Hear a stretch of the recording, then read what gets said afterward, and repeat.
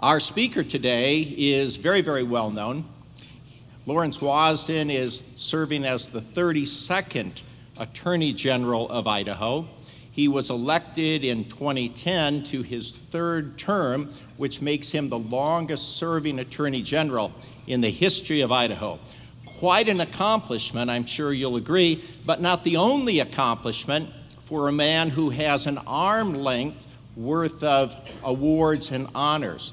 He began his career early with a degree from Brigham Young University, graduating in political science, pretty good field, and then moved on to the University of Idaho, where he graduated from the law school and then passed the bar, and then his legal career was launched in earnest.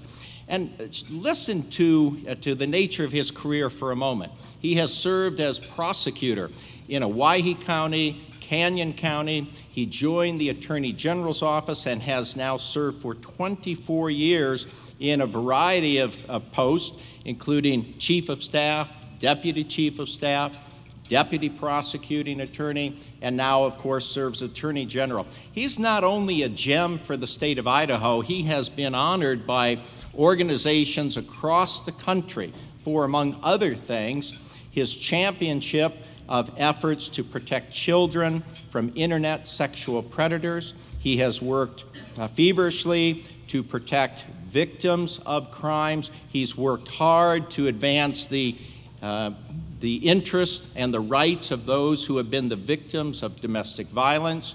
He has been honored by a number of nationwide groups, including the Aspen Institute, as one of America's rising political stars.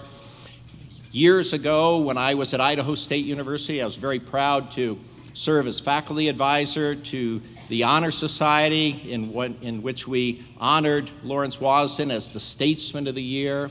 Among the most important pieces of his work, I think, include his efforts to promote public education and the understanding, frankly, of elected officials about open meeting rules, access to public documents, and he has been touring the state, and as I understand it, this is about his 9th speech here in this statewide tour as he seeks to educate the public about transparency in government, the importance of open meetings and access to public documents, surely a pillar of our great democracy. I also had the occasion to inform him of a very new tradition just launched here at the City Club, and you'll notice that when he comes to the podium that he has a sparkling, dynamic tie, and I told him that our tradition now is for the speaker to leave the tie behind here for City Club members. Please welcome Lawrence Wasden to the podium.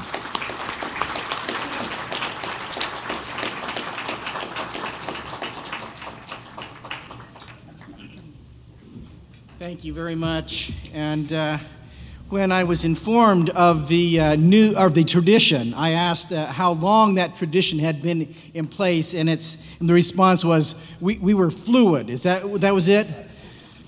Well, I do appreciate the opportunity to be with you here today, and I want to make a compliment to Dr. Adler because I have watched his career at Idaho State University, worked with him while he was at the James McClure Center at the University of Idaho, and I will tell you Boise State is very lucky to have him serving in the Andrus Center at Boise State. One quick thing, I saw him in action on a public matter, and someone had referred to him as a self-appointed expert, and I take great umbrage at that because he is not a self-appointed expert. He is an expert, but not self-appointed. But thank you very much, Dr. Adler. I also wanted to note the presence of Senator Bart Davis, who is here. Bart and I have been shoulder to shoulder on many items and toe to toe on many others. But I appreciate your willingness to serve the people of the state of Idaho in a very difficult time. There's few responsibilities in the state that are as difficult as fielding all of the troubles that come with being a state legislator. So I thank you, Senator, for all your effort. I didn't happen to notice any other legislators. If I've missed you, please forgive me. I did want to take a moment and make one quick ad, and this is a DVD called Protect Teens. They're free from my office. You have them. You can get them online. Just request them from my office. It's about 22 minutes long, and it helps you set some guidelines and rules that will keep your kids and your grandkids safe on the internet from sexual predators. This program has saved Idaho children, and I've made about 100 presentations. We've delivered about 100,000 copies of this DVD. I invite you, if you have a civic club or something of that nature, it's worth taking 22 minutes to find some ways to help keep those kids safe on the internet. Thank you very much. They're over here at the table. Okay, there are some here. Good, excellent. I wasn't aware of that. Just quickly, on that regard, if we can keep those children from being victims in the first place, we have done a great service not only to that child but to our entire community, because we can't fix the problems that arise when they become victims. So our duty is to prevent them from becoming victims in the first place. I noticed that we're here at Idaho State University, Idaho Falls Center, and the University of Idaho, Idaho Falls Center.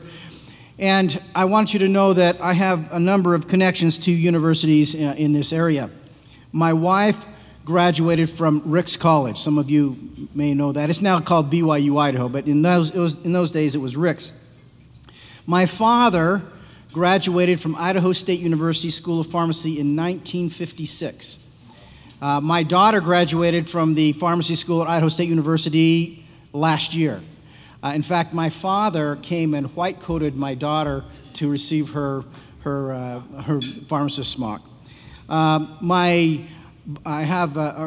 father-in-law played football for Lyle Smith at Boise State University. At that time, it was BJC, Boise Junior College. And Lyle Smith is now in his 90s, about 95, I think 92, and they had a birthday party for him. And remember, my father-in-law played football in 1956, so he doesn't look exactly like he did in 1956. And he walked in, and Lyle Smith said, "Hey, Todd, how you doing?" I mean, that's amazing. Now, I went to the University of Idaho. In fact, some of my classmates are in the audience. I graduated from the University of Idaho in 1985. So just so you know, I've got no favorites. I have them all covered, okay? Oh, I forgot. My daughter graduated from NNU, and my son-in-law graduated from College of Idaho. So I really do have them. Oh, my mother graduated from CSI, so I got them all covered. It really has been my privilege to serve as your Attorney General for the last 11 years, and it's a privilege for me to be here to address you today. I received a warm welcome and many kind and generous comments, and I thank you for that.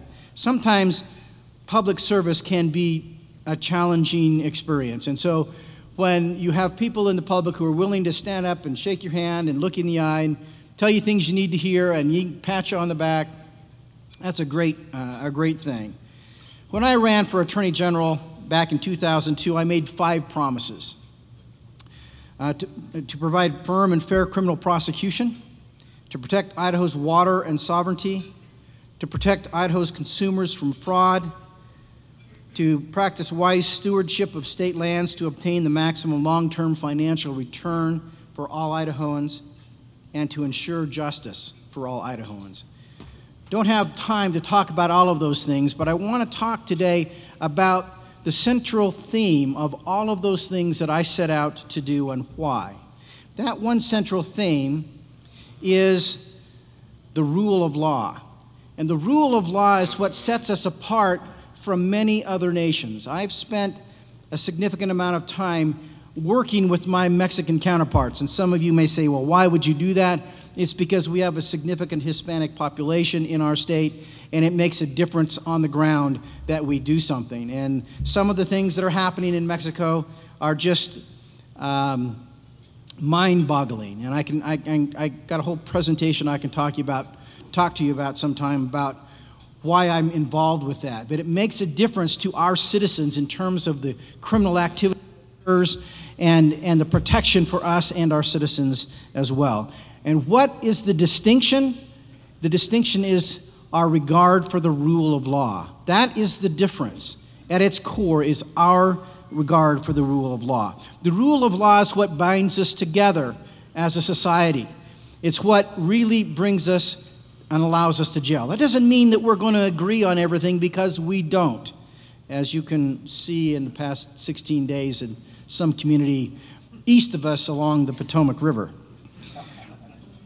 But the rule of law is the basis of our freedom.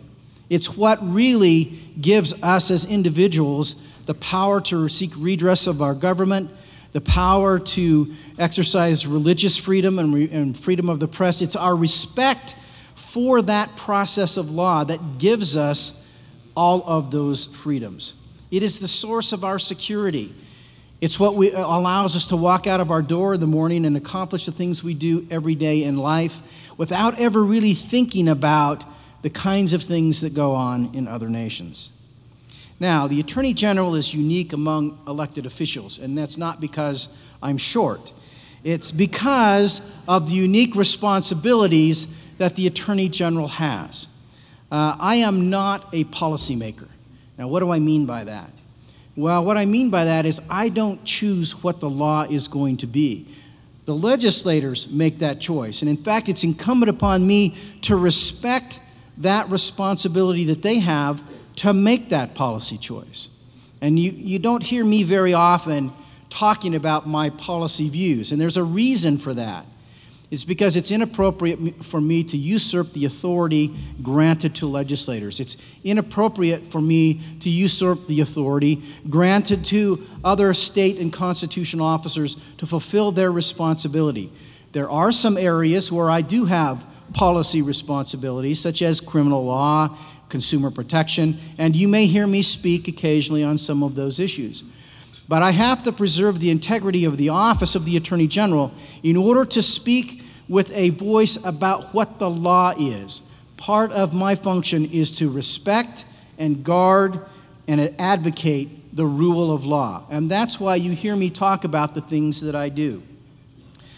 I want to draw a distinction about the difference between policy and the law so we're all on the same page. Excuse me. If we're all in a city council and a citizen comes in and says, I think we need to have a stop sign at 1st and Main, and another citizen comes in and says, no, I don't think we need to have a stop sign at 1st and Main. The two citizens are proposing policies. They're proposing what they believe the law should be. As the city council, or we could be a legislature, or it could be any other governing board, you select one of those policies and you reject the other of those policies. Once you do that, it becomes the law. You do so by passing a statute or an ordinance. So you're accepting one policy and rejecting another. I oftentimes have folks say to me, well, I'll tell you, it was an issue regarding the State Board of Education. Someone very angry at me, and they said, well, we're going to do something about the Attorney General because we're not getting the opinions that we want. That was a really tense conversation, actually. I'm not sure you could measure the distance between our noses as it ended. The point is, when the Attorney General issues opinions, it's not my personal opinion. It is a professional opinion about what the law is, not what I think good policy is. That good policy is for legislators to choose on a whole variety of other issues. But my job is to make the call as clearly as I can about what the law is. Now, let me give a caveat to that. I'm asked to do that at a period of time often when the courts have not spoken. And they ultimately have that responsibility to determine what the law is. So what I have to do is I have to look into a crystal ball and I have to guess to the best of my professional ability what a court will say. There's a certain risk in that. Am I always right? No, I am not always right. But I try the best I can to, as objectively and professionally as I can, try to divine what that court will say. Now, why is that important? It's important for a variety of reasons. But among them is the fact that when your legislature is meeting, and they ask me a question, and the law, by the way, says, Lawrence, you have to answer their question. I try to do that as rapidly as I can, generally within 24 hours, almost always within 48 hours, and then there's a variety of other questions that take a little longer. Why is that important? Because it improves the quality of their decision-making if I can give them an objective answer that's not based upon my own political opinion. Now, I will tell you that there's a number of folks that get very angry because they say, well, you're not deciding on our side. And the answer is, the best thing I can do for you is to tell you as objectively as I can what the truth is. That arms you with the tools that you need. I'll give you a really quick story on that. When I was first elected, there was a huge dispute about charter schools. And it just so happened that a lot of the folks that live in my neighborhood, their kids all go to this charter school. And there's a huge fight in my community between the charter school and the school board. And the school board, it was really a personal fight. And so the law said that the charter school had its initial application with the local school board. They didn't want to do that. And there was a number of state school board members who didn't want them to do that either. They wanted them just to directly file it with the State Board of Education. And so I opened the statute. It says must file since local. Okay. And so I said that, and that was my opinion, that was the law. And I had people in my community who called me and said, you are the enemy of charter schools. And I tried to explain to them, it's not a function of for charter schools or against charter schools. It's what does the law say? That's the critical point. And I said, if you don't like what the law says, go back to the legislature and change it. And ultimately they did. It doesn't actually advance their cause for me to lie about what the law says. They may think I'm a great guy, but it doesn't actually advance their cause. Actually, it does damage to their cause. Because what would happen if they were to simply file in the initial instance with the State Board of Education? Their opponents would simply go to district court, file a lawsuit. It's a slam dunk win because they had not met the statutory requirements. It doesn't actually advance their cause. What I'm trying to demonstrate is the nature of my decision making, and that is, it is based upon the rule of law to the best of my ability. Now, in the area of criminal prosecution, I have the obligation to heed the prosecutor's special responsibility. That special responsibility is to seek justice. It is not to seek conviction. That may, in fact, be the outcome, but it is to seek justice. In that regard, a few weeks after I came into office, I had a case that involved the mayor of the city of Boise. Some of you may remember that case. It was Brent Coles. He happened to be a friend of mine, and I'd actually been on the campaign trail with him. But the allegation was that he had violated the law and that he had illegally used public funds.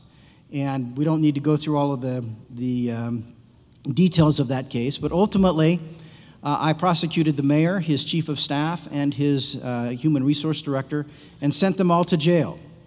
In the context of that dispute, one of the allegations was that I was charging them because of their religious affiliation, which I found to be rather interesting since it's the same as my own religious affiliation. And it has nothing to do with that. It has everything to do with what is the law, what are the facts, and did they commit a crime? And the answer was yes. So during my 11 years in office, we've handled more than 130 public corruption cases that we've investigated. We've ended up with about 50 convictions or guilty pleas on those cases. The latest of which, we do have some that are ongoing that I cannot speak about. But the latest completed case we had was out of Minidoka County with Sheriff Kevin Halverson, a very disruptive case in that community and very challenging events there. So the whole purpose is not whether I like people or dislike people. It's what is the rule of law? What are the facts? Did they commit a crime? We have many more requests to pursue those kinds of investigations than we have resources to do so. In 2008, we were doing somewhere between 100 and 150 special prosecutions a year. There was a very significant budget cut. We were doing about 30 special prosecutions a year because of the reduction in resources. And so it is really a challenge, but so that you have some idea of how that all operates. You're probably aware that Senator Rice prepared some legislation last year that passed the Senate and part passed the House to increase the responsibilities of the Attorney General with regard to public corruption cases in county commissions. I did not advance that bill. And the reason I did not advance that bill is because it really is a legislative policy choice. I'm very careful, as I said, to respect their wishes. And if they wish me to do that, I certainly stand ready, willing, and able to take on those responsibilities. But it is a legislative choice. Part of what happened in that regard is that in order for me to accomplish that, I have to have an increase of resources. I have to have bodies to do it with. You can't practice law by computer. You have to have computers, but computers can't go to court. They can't do investigations. It takes people who are properly trained to do that. In that discussion, there was some discussion that we really didn't need those resources, and so there was a removal of resources necessary for us to do our job. At that point, I then went to the governor and said, this is a responsibility that is being assigned to me. We willingly accept it. However, we do not have the resources to go forward, and therefore I asked the governor to veto the bill, and that's the reason I did so. Again, the basis of all of that is really the rule of law and the respect for the law and the responsibility that I have to fulfill the law. In the area of protecting Idaho's consumers from fraud, I have an obligation to protect Idaho's taxpayers. You may be aware that we just completed, I think in July, about 7 years of litigation concerning what's known as AWP, or the average wholesale pricing. What was happening is that drug companies were falsely reporting the average wholesale price of drugs, and they were reporting that to a drug compendium. The reason that was significant is because what we were paying in Medicaid payments was based upon a percentage of average wholesale price. So if you lie about and increase the average wholesale price, then we pay more money to the tune of millions of dollars in Medicaid reimbursement. It's actually what would happen is the drug companies themselves didn't receive the benefits directly. What they did was they marketed their spread, and the spread would be as high as 1,300%, 1,800%. I'd like to have that kind of markup. But they would market that spread to the pharmacist is checking which drug they're going to use. They can see what that spread was, and they would select the one with the highest spread. I mean, that makes sense, doesn't it? So how did that benefit the company? Well, it benefited the company because they increased their market share because of the number of choices that were being made to select their drug. What was the process I employed? I didn't go out on the State House steps with a 200-page complaint, as some of my colleagues around the country did, cameras rolling, and make allegations against every company in the country. Instead, what I did was I sent them letters, and I said, look, this is an issue called average wholesale pricing. I would like to talk with you about it. Come in, sit down in my office, and let's talk about it. So some of them took me up on my offer. They came in, they threw their stuff on the table, we dug through it, we sorted through it, and at the end of the day, I said, guess what? Based upon the evidence you've shown me in our discussion, I really don't have a cause of action to bring. Thank you very much for bringing your stuff in. Think about the cost of resolving that problem that way. Some of them came in, and we threw all the stuff on the table, we sifted through it, and I said, you know, with regard to A, B, and C, we don't really have an action. Thank you very much. But with regard to X, Y, and Z, we do. And we litigated that. But again, look how much more efficient that litigation is because you've narrowed what you're going to dispute. Now, I had a third group, and all they did was ignore me, or words to that effect.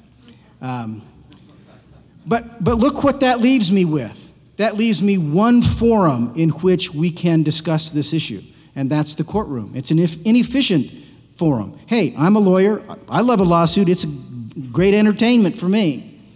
But that's the only forum in which we had an opportunity to discuss that. What was the outcome of all of that? After a number of years of litigation, we recovered about $28 million from 33 prescription drug manufacturers because they had falsely reported average wholesale price. And the acronym AWP, by the way, was kind of interesting because during the litigation, we had one of the companies who told us that AWP stands for Ain't What's Paid. Now, we took some exception to that, went to the court, and the court actually issued an answer to us as to what AWP stands for. He said, average wholesale price means average wholesale price. We thought that was quite startling. In addition, we did some work on the mortgage settlement, the way that mortgages were closed on, robo-signing, and a variety of things that had happened. We helped across the nation to hold that mortgage industry accountable for its harmful lending and servicing practices. Did we fix the entire problem? No, we did not. But we started down that row to help the industry change its conduct. Does that mean I'm anti-business? No, it doesn't mean that. It means that some of the practices that were going on in the lending business were clearly the kinds of things that were unconscionable. We obtained injunctive relief to prevent future abuses and recovered nearly $100 million for Idaho consumers who were harmed in the improper processes that were in place. In addition, $100 million in loan modification, and $9 million in direct payments to more than 6,500 Idahoans who had been harmed. Protecting the free market is one of the responsibilities of the Attorney General. It is protecting the marketplace so that legitimate businesses have a fair opportunity to compete. You put Idaho businesses up against anybody in the world on a fair field, they can win. It's like the baseball game, or a football game. What we expect out of that is that the referees make sure that everybody plays by the rules, right? And that's the role that I play in that function. And you probably are aware that there's a lawsuit in Boise regarding some hospitals. And again, my role is not picking winners and losers. My role is simply to call balls and strikes fairly and squarely. And that's what I've done. And we'll see what comes out in the end with the court. I wanted to talk just for a moment, and I know we've got to get some questions, about the rule of law. And there's been some controversial things that have occurred. I have to give great credence to a number of legislators, including Senator Davis, who stood up on this issue and did what was right despite tremendous political pressure to do otherwise. And that is regarding nullification. And Dr. Adler, this is something you know a matter about as well. But I wanted to talk with you about that. When the federal health care law was passed, I was among the first of the attorneys general in this country to file a lawsuit challenging the constitutionality of the federal health care law. And I'm going to talk about that with you in a minute, why I did that. It was based upon the Constitution, and I'll talk about that. But one of the other things that happened is that the legislature then attempted to nullify the federal law by passing a state statute which simply declared the federal health care law unconstitutional. There's a couple of things I want to remember here, and there's a whole dialogue, a lot of things that we can talk about. One of them is this. That is, there was a certain event that took place in our country's history. It started at Fort Sumter, South Carolina in 1861, and it ended at Appomattox Courthouse, Virginia in 1865. And about 680,000 Americans lost their lives in an attempt to answer a question. That question was, Do states have the ability to nullify federal law? It's simply another way of putting it. In fact, Abraham Lincoln, in his first inaugural address, said, my job, among other things, said, my job as the President of the United States is to enforce federal law in all the states. Now, you think about that. Can a state nullify federal law? We have an overarching federal constitution. This question arose in the 1950s. It arose in Arkansas. What happened? Well, the United States Supreme Court had issued a case called Brown versus Board of Education, in which the court said that you can't have two different school systems, one for children who have dark-colored skin and a different school system for kids who have light-colored skin, that is inherently unequal, and you cannot do so. In fact, it required busing in Arkansas to equal the racial composition of its schools. The governor of the state of Arkansas and the state legislature decided that they didn't like that. So they amended their constitution and they amended their statutes to nullify the federal law. There were 9 African American students who wanted to attend Central High School, and the governor called out the Arkansas National Guard to prohibit those students from going to high school. There was a person who was a Republican who occupied the house at 1600 Pennsylvania Avenue in Washington, D.C. He'd had a certain amount of military experience. He's the guy that led the D-Day invasion. And his name was President Eisenhower. And President Eisenhower then called out the 101st Airborne to escort the 9 African American students to Central High School. Now, I ask you this question. You got the Arkansas National Guard on this side, and you got the Screaming Eagles of the 101st Airborne on this side. Who wins that fight? Well, what happened is during that process, and the students actually did end up going to the high school, the Arkansas School District filed a lawsuit and said, please, please, please don't make us desegregate our school. Look how terrible a situation this is.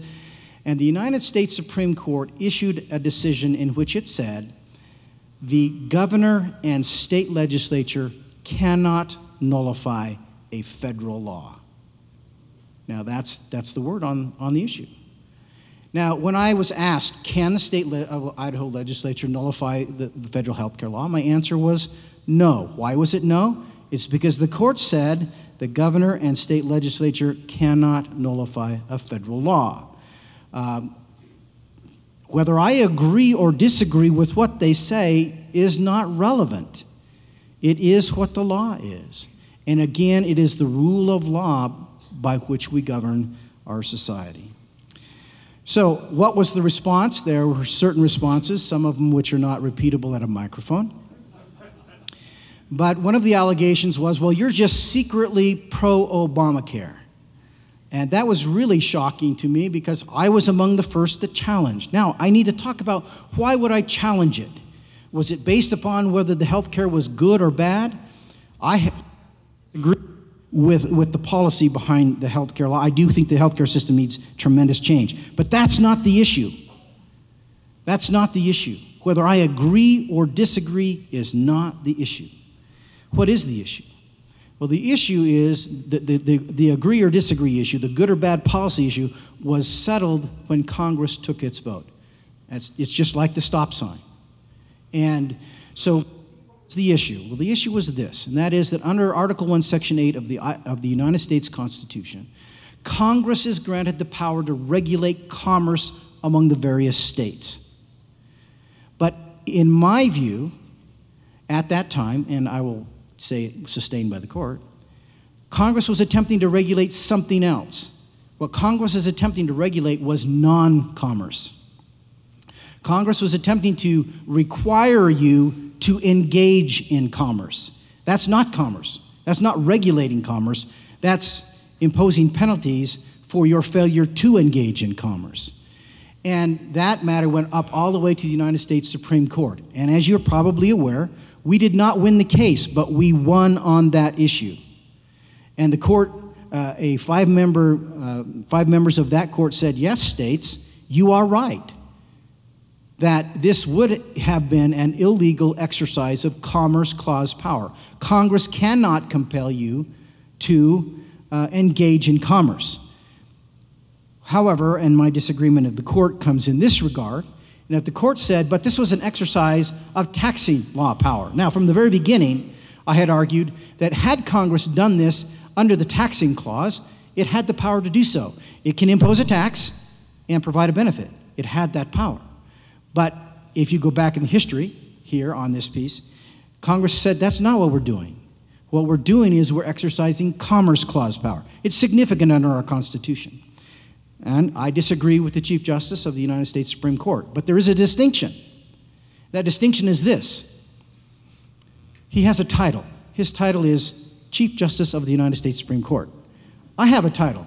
Mine is Idaho Attorney General. His trumps mine. Again, adherence to the rule of law. And whether I agree or disagree is irrelevant. The court has spoken. And it's my obligation to sustain that. I have every opportunity and ability to oppose that in Congress, to get the law repealed, or to do something else, but I can't ignore it. Because I live by the rule of law. And we all live by the rule of law.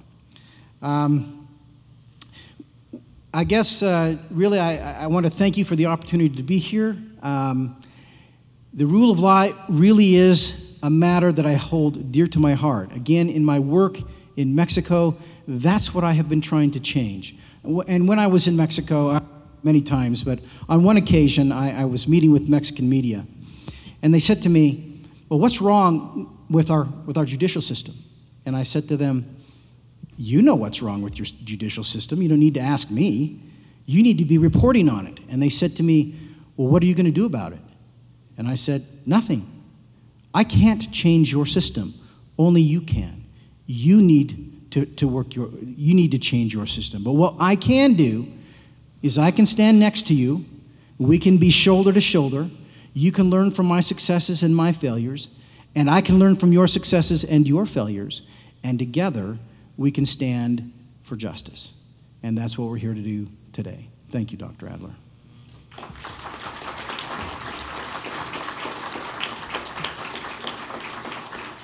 Thank you, Mr. Attorney General. Those were wonderful remarks and insightful, and they have generated a number of excellent questions, and I think you're going to enjoy some of these. Excellent. We're going to have a lot of fun here. By the way, my favorite answers are 3 and 7. I'm glad you got the joke. Good. Let's begin to ask a couple questions about your remarks on nullification. A couple of our audience members here have wondered, how much did your office spend on the lawsuit challenging the Affordable Health Care Act? Thank you. I think our total costs were in the $5,000 range. Maybe it was $6,000. And let me tell you how that happened. We combined with about 25 other states, and then we engaged one of the top legal experts in constitutional arguments before the United States Supreme Court, and he said, I will do this for a much reduced price because this is an issue of tremendous importance, and so it didn't cost us as much because he chose to be paid less, in addition to the fact that we shared the cost with other states. Thank you. $5,000, isn't that about 2 billable hours for the attorneys here in our audience today? And I will tell you, it was about 2 billable hours for the attorney at his regular price, I'll tell you. Good. Following up on that, the question arose about the authority of legislators who desire a legal opinion that is at odds with an opinion issued by your office to hire their own attorneys. Does the legislature have that authority? Does it happen very often? And what's your opinion on that exercise in seeking outside opinions? Now, to answer the question, first of all, absolutely the legislature has the power to select its own counsel. The way the statutes work are this, that I have 3 of clients.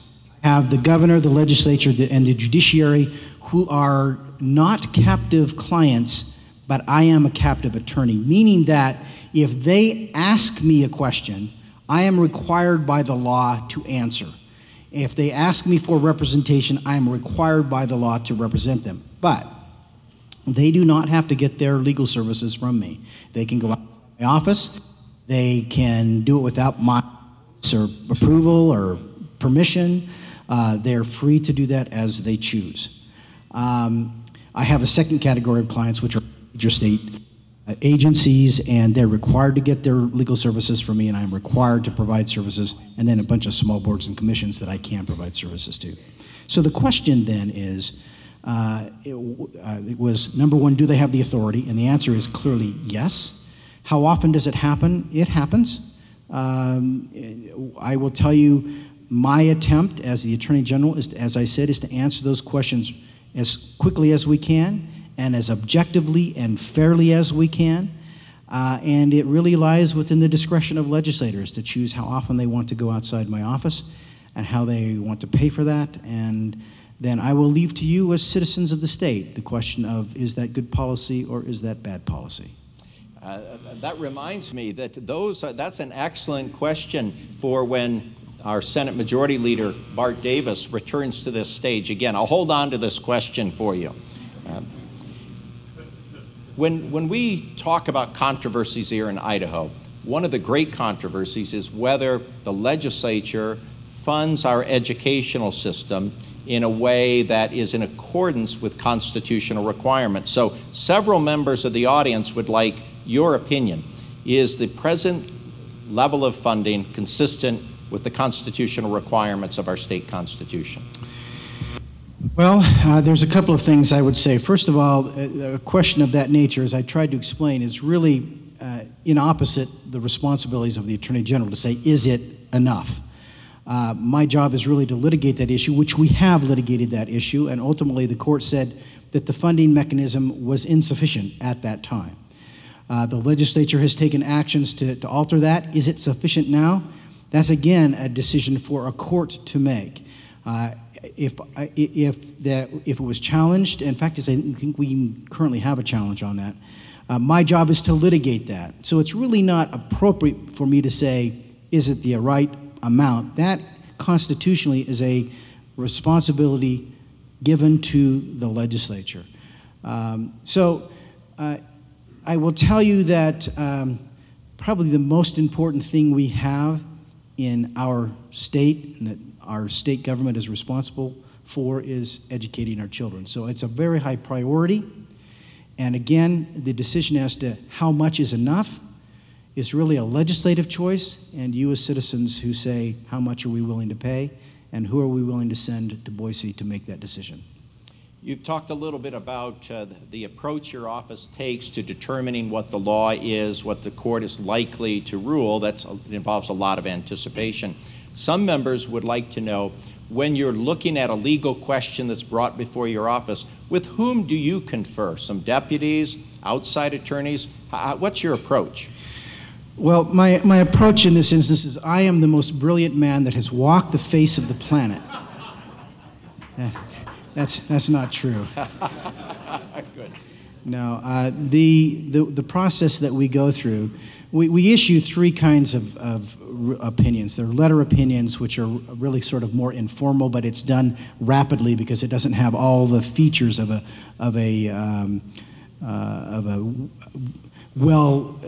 extensively written and researched piece. Okay, trying to rapidly. We also do what are called legal guidance letters, which are a much more formal letter and will ultimately be published, and we do formal Attorney General's opinion. I review all of those.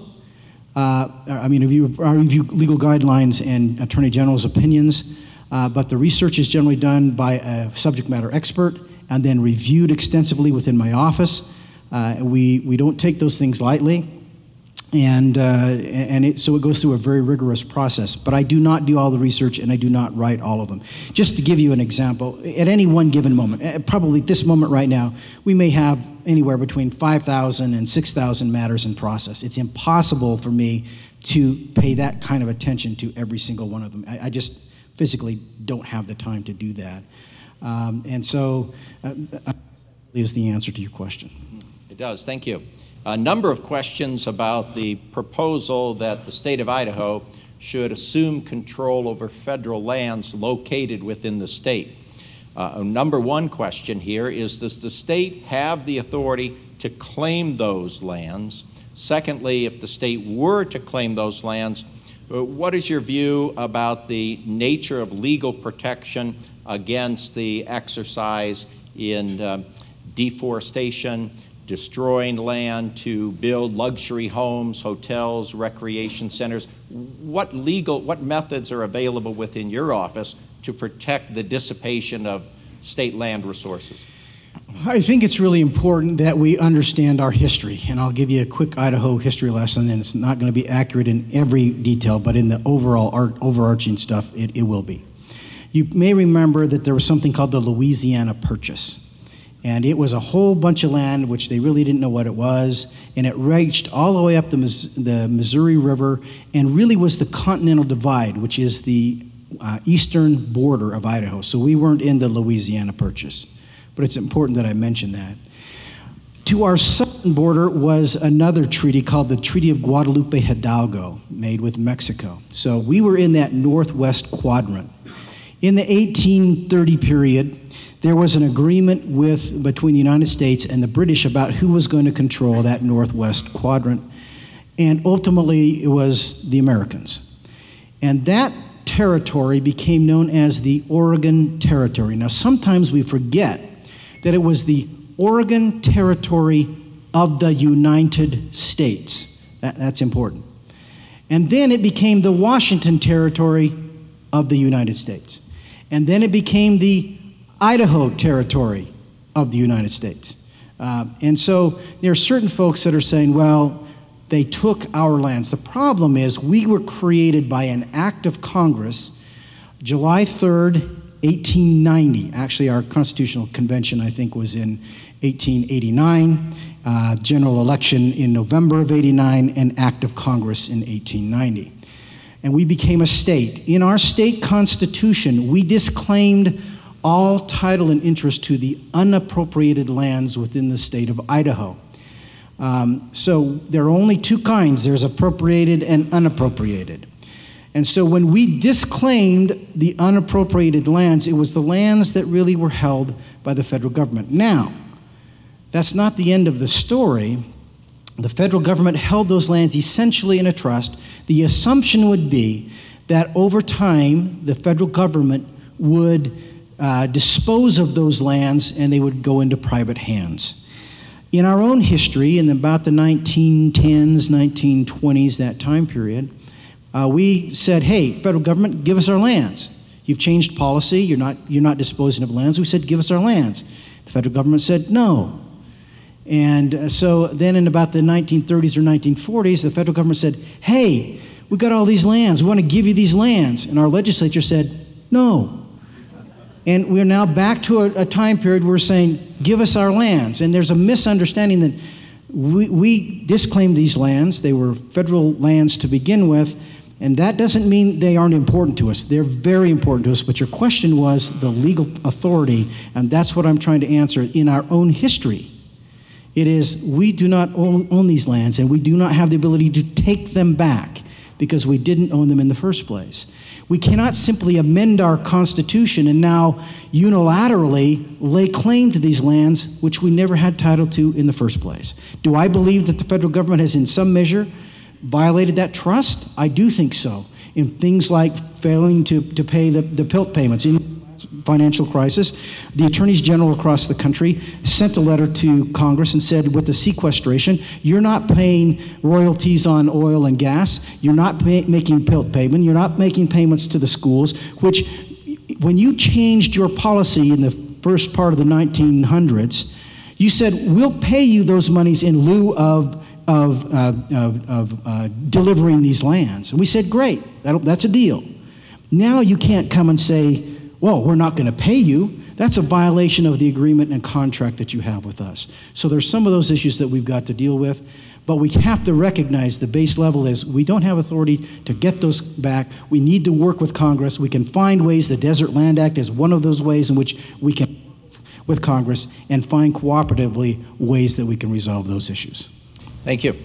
Speaking of federal-state relations, the Governor's Line Commission, of course, has advocated renegotiating the BAT agreement, which, of course, deals with the entry into Idaho of high-level nuclear waste. What authority does your office have, and what means and tools are available to your office to ensure that the Department of Energy would adhere to any agreement that we strike with the federal government? Thank you. This is a challenging question, and the BAT agreement really forms the basis of our relationship with the Department of Energy.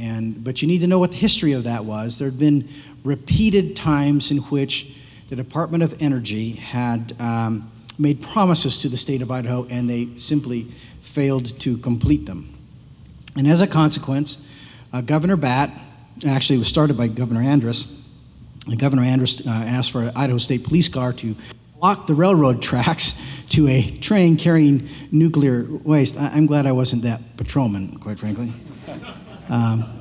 But they stopped the train at the border, and we commenced a lawsuit against the Department of Energy, basically for broken promises. And ultimately, we resulted in an agreement called the BAT Agreement, in which the Department of Energy made certain agreements that they would remove waste from the facility out here that had been a long time stored. They had a time period to do so, and there were hallmarks that they had to meet. And if they didn't meet those hallmarks, then there were consequences that would be imposed. For example, it would stop the influx of shipments to be stored temporarily in Idaho.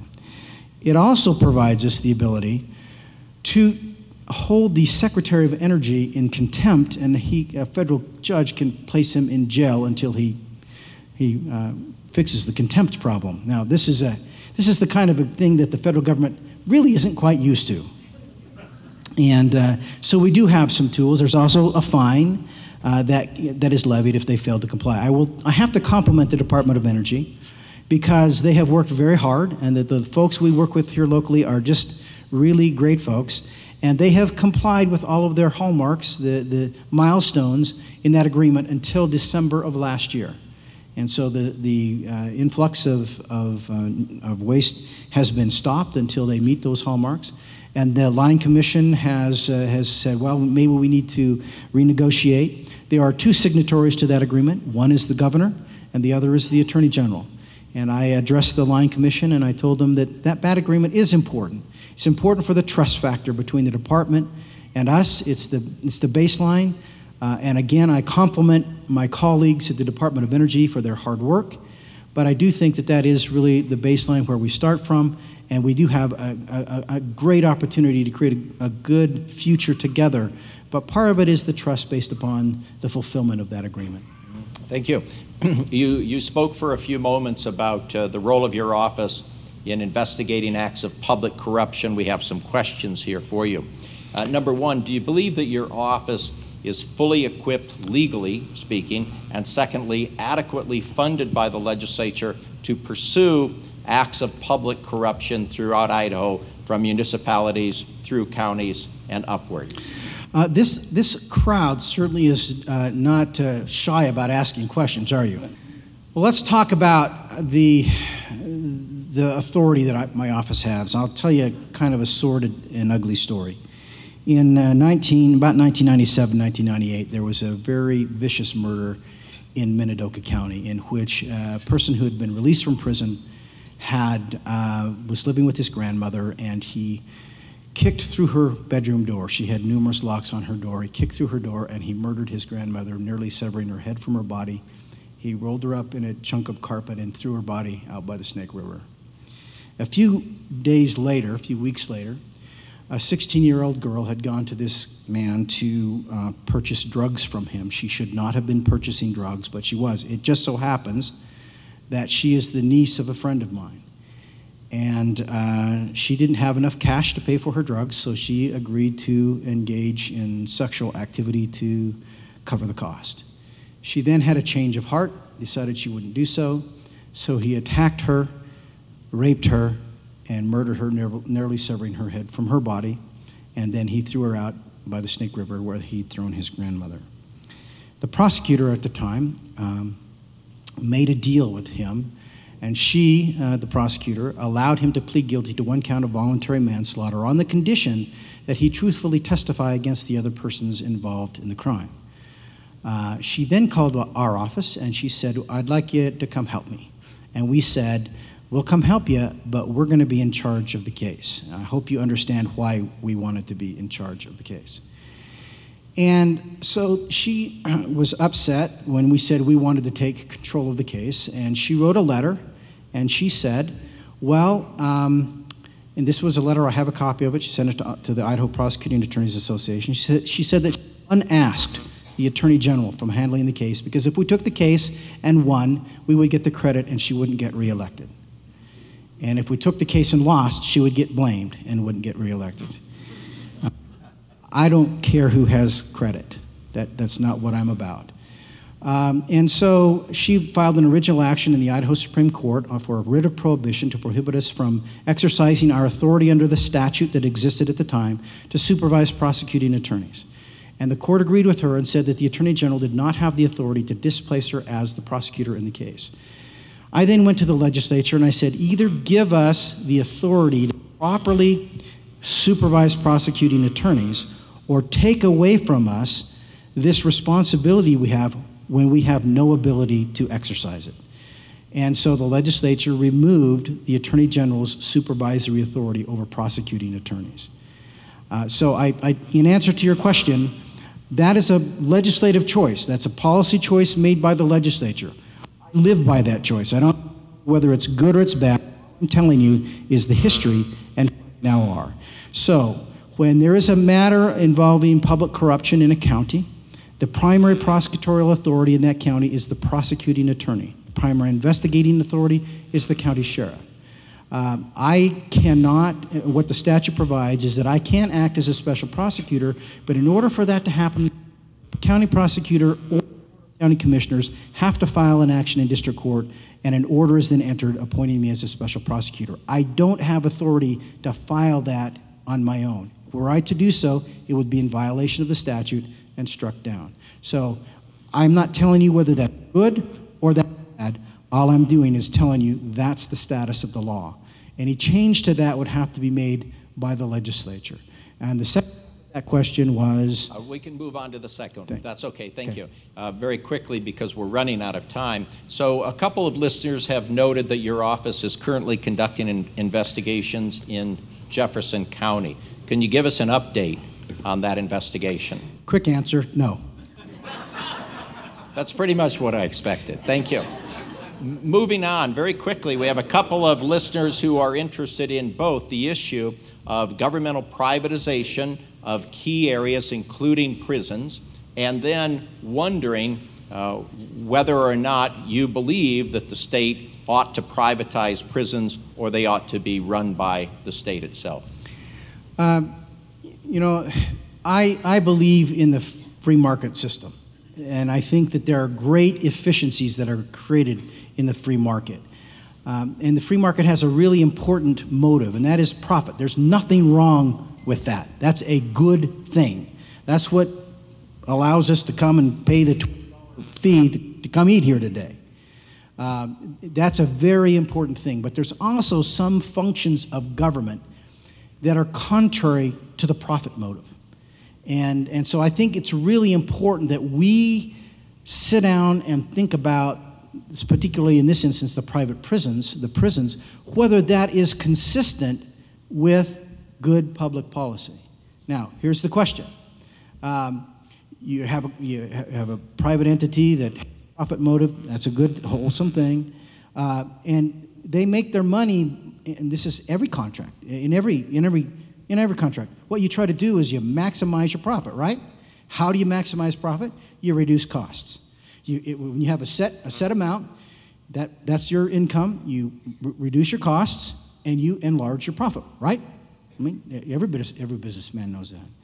Is that an appropriate motivation in the context of a prison, where the objective ought to be incarceration, rehabilitation? Are those things consistent? And I pose that question now to you. If you want my view, I think that there are some things that government should do, and one of those would be prisons. And that We've tried the privatization. Are there other areas where the private market may work well? Yes, it may. But my view is, and I'm delving now into policy because I was asked, that is a legislative choice. They make the choice, not me.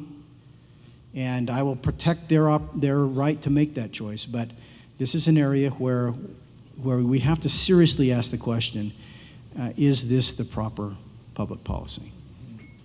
Very quickly, Mr. Attorney General, your office and you personally are often found in the center of a storm, beset by various political demands and ultimatums. And so the question is, how do you as an individual and as the Attorney General, surrounded by partisan demands, ideological concerns, maintain your integrity and the dignity of the office when you are bombarded by competing political demands? As I said, you're not afraid to ask questions, are you? There's a couple things about that. One of the things I say somewhat in jest is I have to remind people that my mother likes me. But in all honesty, one of the things that I care about is that my mother likes me. And that I have to get up every day and I have to look myself in the mirror. And there will come a time in my career in which the voters of this state may well likely say to me, we no longer want you to serve. And that's going to be a terrible day for me. It'll be really, really hard. But that's not the day I worry about. It's the next day. It's the day when I get out of bed and I have to look at myself in the mirror and I have to like what I see. And if I can do that and say to myself, I did the best job I could, I called it fair and square, I stood upon the rule of law, then I'll be satisfied. Thank you. Let's end with a really fun question for you.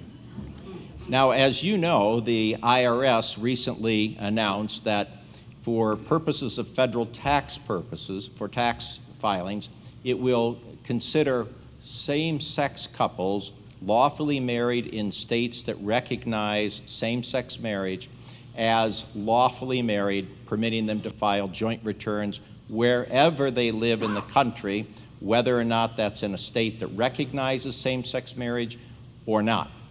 The Idaho Tax Commission, as you know, recently revised its rules and noted that because the state of Idaho has a constitutional ban that does not recognize same-sex marriage or civil unions, that same-sex couples would be required to file as single persons or as head of household, denying them the opportunity to file jointly. The impact of that, of course, is that for federal tax purposes, those same-sex couples can save some taxes, but when they're forced to recompute their tax filings in a state like Idaho, they are going to be required to do more work for fewer benefits and incur a greater tax liability. So the question to you, and this may come to your office soon, it'll certainly be an issue before the Idaho legislature this session, as I look in the direction of our Senate Majority Leader, is will that raise an equal protection issue that will lead Idaho into federal courts? Well, there's a couple of things here. In fact, is there more than a couple of things here? And the answer really is this, that the determination at this stage is a determination made by the Idaho State Tax Commission. And by law, they are my client. And I cannot usurp their authority to make that decision. My obligation is to defend them and represent them within the bounds of the law. As you mentioned, there is a potential for legislative action in this arena as well, and I represent them upon their request to me. Now, our Constitution has some very strict guidelines, and I have an obligation to defend that Constitution and the statutory structures that exist underneath it. And so I don't get to make the call about whether it may in fact raise equal protection issues, and we may in fact end up in court. But my job is to defend the state in that regard. In this whole dialogue, I will tell you that I was dissatisfied or unhappy, critical of one of my colleagues from California, because she made the determination in that debate that she would not represent the people of the state of California when they adopted their constitutional amendment prohibiting same-sex marriage. Again, it's not whether you agree or disagree. It's what is my obligation as the Attorney General. And in that instance, her obligation was to defend the state's citizens' exercise of legislative prerogative and their choice. And she chose not to do that. And I'm critical of her because of that. In this same instance, whether I agree or disagree is not relevant. It is, we have a constitutional amendment, we have state statutes, and my obligation is to defend them. And I will do that. And very quickly, has the Tax Commission asked your office for an official opinion? That's the kind of thing that they're entitled to ask for, and normally you would say that's attorney-client privilege kind of information. You advise your clients, and so I can't say they have not asked for a formal opinion. Thank you very much. This has been a wonderful program. We can't thank you enough for joining us today and sharing your insights and observations about the rule of law and problems that confront the state of Idaho. Thanks very much for joining us. And as I hand over this coffee cup representing your wonderful appearance here, we now initiate this new tradition here at the City Club of exchanging a coffee cup tie. Thank you very much. Then I get your tie.